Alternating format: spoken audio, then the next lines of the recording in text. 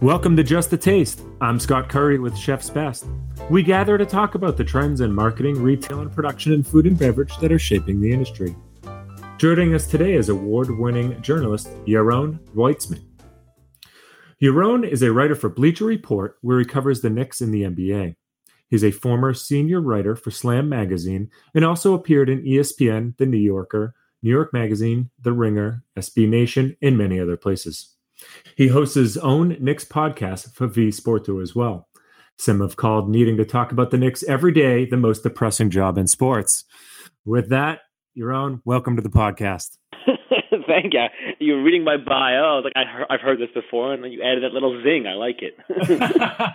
It's been a tough, 30 years, right? Yeah. Is that it? I feel like more even, but yeah, give it, So Yaron, we're excited to talk to you today, and if I may offer a happy Rosh Hashanah to you. Thank you. We're recording during that week, and with Yom Kippur on the horizon as well. Maybe we'll talk a little bit about your plans around that. But for our listeners, we're gonna discuss a lot kosher food, which I'm excited to learn a little bit more about, and probably debunk a few popular myths out there as well around it. But why don't we start with this? For our listeners, could you describe what it means? Is it to eat kosher or to be kosher? See, now, listen, as you're starting to ask the questions, I feel like I'm going to let down, about half dozen rabbis who taught me over the years, and they're going to be telling me what I'm wrong over these things. I think I guess it's both, really. You keep kosher, I guess, if I'm thinking of the Hebrew word, and I think it'd be, to translate it, I think it would be to keep kosher would be or to observe kosher would be the way to go about it. Okay. All right. So what is required for one to keep kosher? The basics are, there are a few basics people kind of know, right? You don't mix meat and dairy foods. You to keep which animals are kosher, like cows are kosher. An animal has to have split hooves and chew its own cud. If you want to kind of Google what chew its own cud means, then go ahead. I don't really know how to better describe that. Maybe you guys do. It's something that animals do. And my understanding is that the why behind that is that it's one of those rules that we don't really know the actual why. It's just one of those things in the Bible that we keep. So there's no really good answer to the follow-up to that. But that would be the basics for the animals. Fish need to have fins and scales. I think that pretty much mostly covers the super, super, super basics. Okay. All right. So fish need to have fins and scales. So so it's like salmon, yes, lobster, no. Okay. Got it. So no shellfish, I suppose that would be that's a no, yeah, which I hear I'm missing out on. Okay. And you mentioned it, but you're not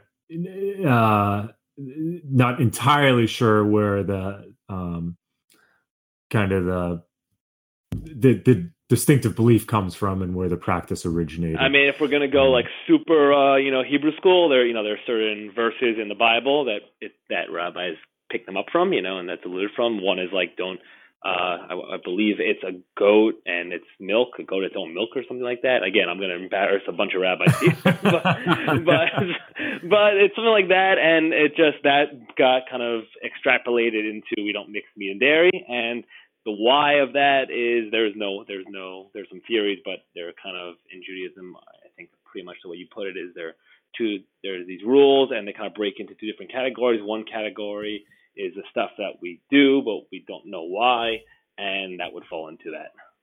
Okay, so there's about somewhere around 7 million American Jews, which is it sounds like a lot, but it's actually only about 2, maybe 2.5% of the American population, which is a low number.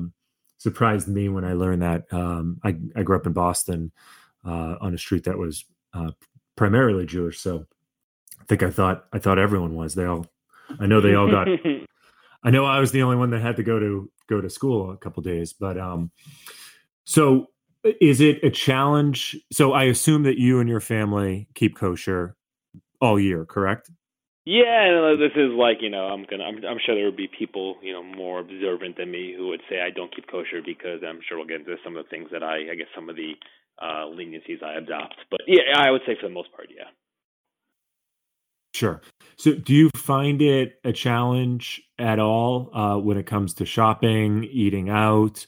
Yeah, I know you're blows. in New York, where I'll cut you off. you're in New York, and there's a higher concentration of Jewish folks in New York. We know that, but what are some of those challenges like? Yeah, I mean, it's just looking at ingredients or, not being able to get things. Well, here, I'll tell you one challenge, not a challenge. One thing I miss out on is I do some traveling for work, and, one of the perks I think of being a sports writer, sports writers will tell you is you kind of get to sample foods in other cities, so you go to Mm. Memphis and you find a good barbecue spot or something like that. I don't get to enjoy that part. So that kind of stinks. I wouldn't say it's a challenge, it just kind of stinks. The challenge for me is just finding food that's kosher or fits what I deem, acceptable for my standards. And that is, so I can't just show up to a restaurant and say, here, I'm going to get this and this.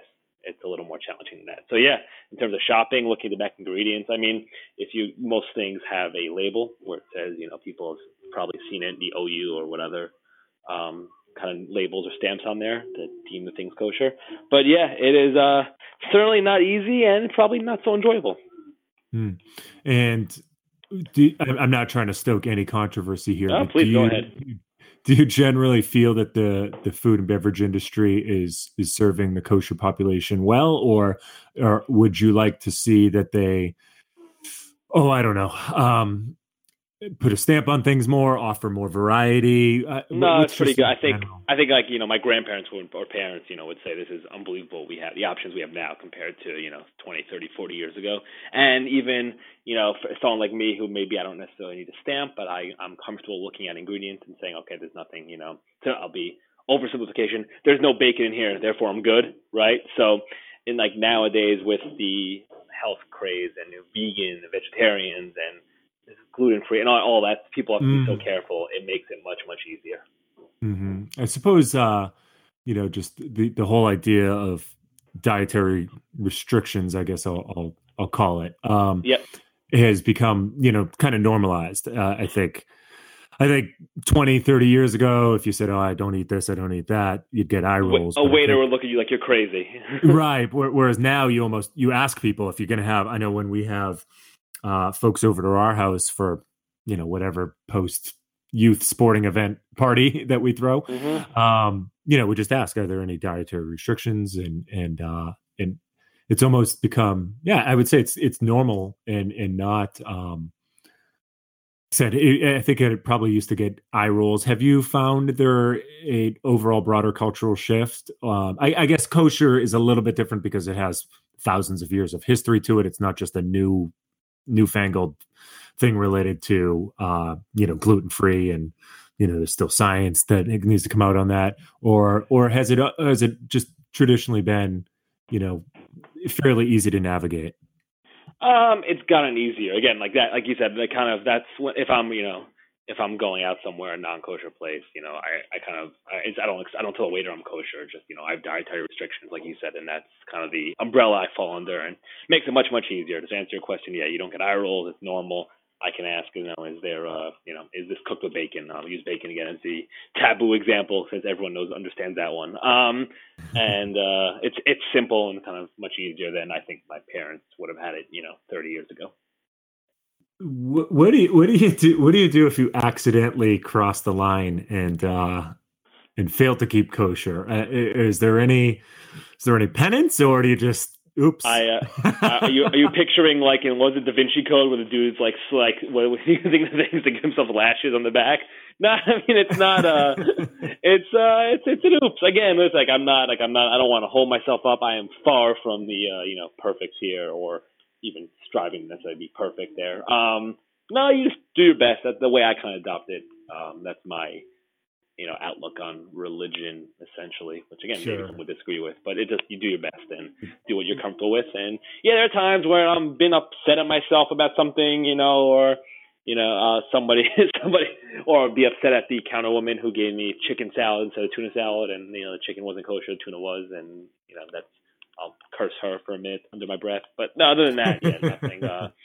No, yeah, he kind of, that's the way I look at it. I'm sure there are plenty of people who would do something different, react differently. That's kind of how I look at it. Is it just I do my best, and yeah, I assume that's okay with a big guy. I don't know.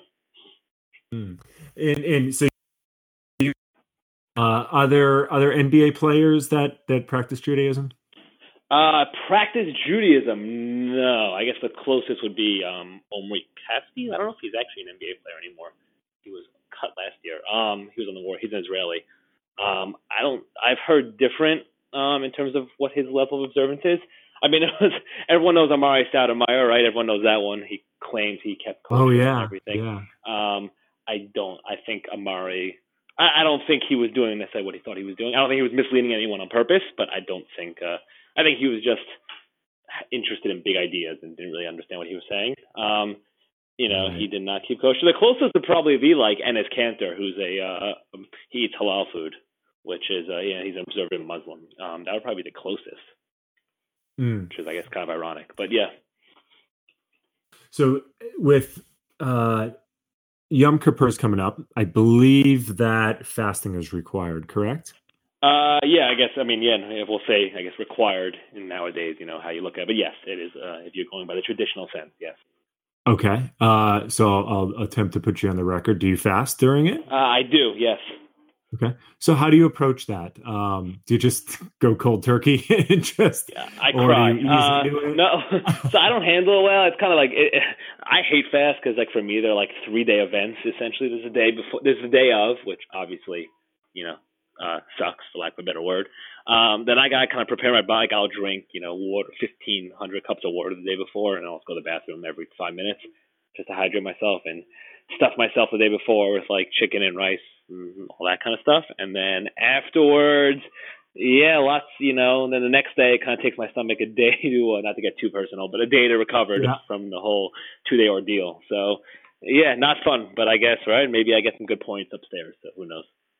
It's interesting. So I would have thought it would be easier to ease into it, and I guess each day approaching, just eat a little less. Because I know if I pig out the next day, I definitely need to pig out, right? Because I don't know, so. But it sounds like you kind of fill the tank. Yeah. By the way, you might be completely right. I have no science behind what I'm doing. So it could be I could be completely wrong and just harming myself and doing the opposite of what you're supposed to do. But hey, right?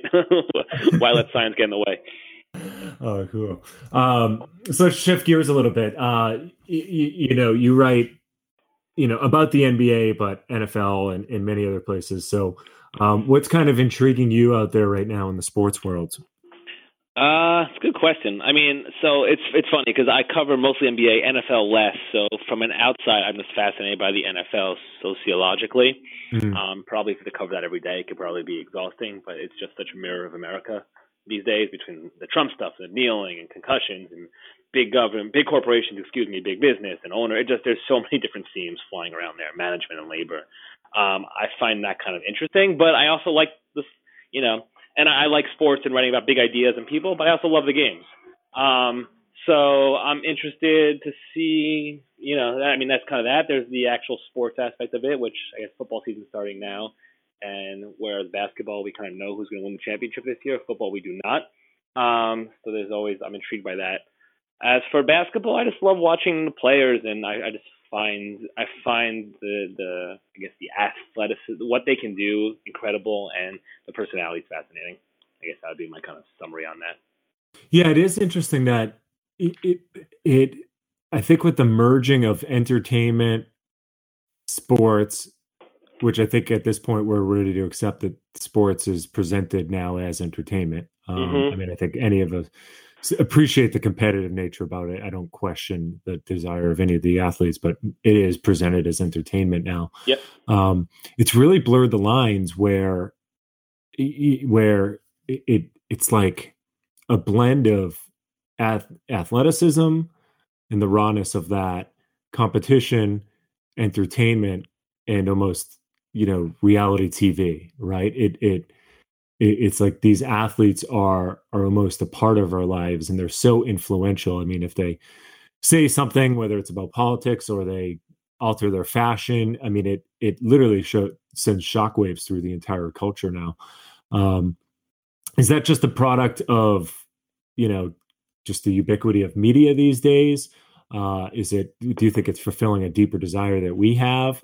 Because it's just completely different than I know when of the age when we grew up. It was just sport, right? It just existed as sport. It's interesting. Yeah. I think social media plays a major role, right? These guys are now, they can communicate how they want through their own means. The NBA it's definitely a reality show, or male soap opera could be the way you could put it. Men don't want to watch The Bachelor, but they watch the NBA. And obviously I'm, typecasting in NBA. Plenty of women watch the NBA too, but it's a different kind of thing. And you follow it now, and like some of the stuff I have to write, which is not always my favorite, but like gossip and rumors, and this guy said this, and it's like it really is. It's like, and my wife watches The Bachelor, and I make fun of her, and then I'm thinking it's really the same thing half the time. Obviously, it's different in terms of competition when the games are actually going on, but it's not. There's a lot of similarities, and the players I think are happy. I'll say the NBA is very different, so I'll put that in its own bubble, but the players are really happy to be celebrities and to be out there and be their own brands and to be Instagramming from, I see now for my job, I'm kind of follow these guys and I'll check their Instagram videos. One of the ways I get story ideas, and they're all posting from New York Fashion Week, and they're all there. And it's interesting. So it's definitely, that part has definitely changed and I think that this is happening while the Warriors are kind of taking over the league and have essentially made it where we know who's going to win the championship. It kind of seems like that part has overtaken for many the idea of what actually takes place on the court. Do you think that the athletes are 100% aware of that? Or like, is it the Truman Show where they're just going about themselves and being themselves, and we're watching and they don't know we're watching at that level? Or are they 100% aware that they're really part of, really, it's almost the drama, right? It's even in the game, it's drama. It's, can he hit this big shot finally? It's almost not about the winning. It's about the individuals. I think do you think that they're 100% aware of that at this point? I think so. Yeah. I mean, like the best example is like, the Kevin Durant stuff, right? For those who I guess don't know, he's, second best player in the league, and he's been outed a few times doing either fake accounts that were clearly his or just his accounts, kind of going at fans, going out essentially with the trolls, right? Saying he's not good or whatever, and kind of going back at them. And he's clearly shown that he's someone who cares and is aware and worried about what people think about him, what the public thinks about him, which is a different kind of thing. And I'm not sure, I don't want to say it used to not be the case, because maybe it was, the players didn't have that sort of, or I guess we as the public didn't have that sort of access to the players, but I think they're very aware. And I don't think they're doing it, I don't think it's an act, I think it's completely genuine, but I think they're very aware and into the whole narrative of the sport. They get it. Yeah, we actually had Kevin's private chef on here. Ryan Lopez is his name. Okay. And so bringing that full circle here, there seems to be a newfound affinity, or maybe it's not new and it's just being discussed now, about the NBA players. Is a lot of them are kind of becoming foodies.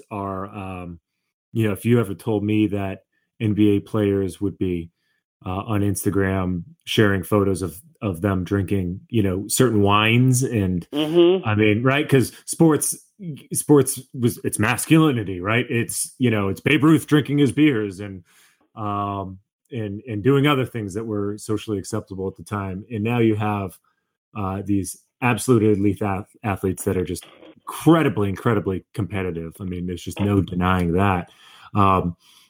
Discussing the finer points of a Pinot. Have you found that shift where NBA players are said kind of becoming foodies and I don't know if it's just embracing a more Epicurean side or what it is, but it seems like in the last year and a half there's been a shift regarding that.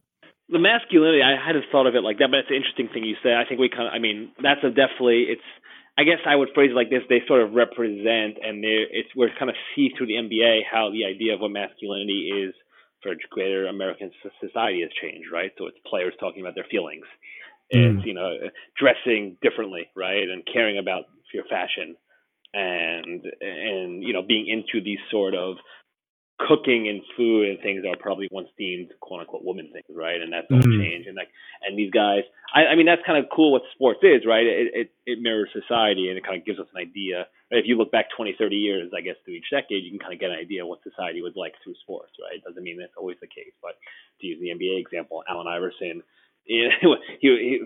baggy clothes and cornrows, he was considered a thug. That was an issue, right? And the NBA had to they wanted him to dress. They changed the dress code essentially because guys were dressing like that. They didn't want them to look like thugs. That was an issue. You can kind of get an idea of what America looked like then compared to now. So there's definitely that part.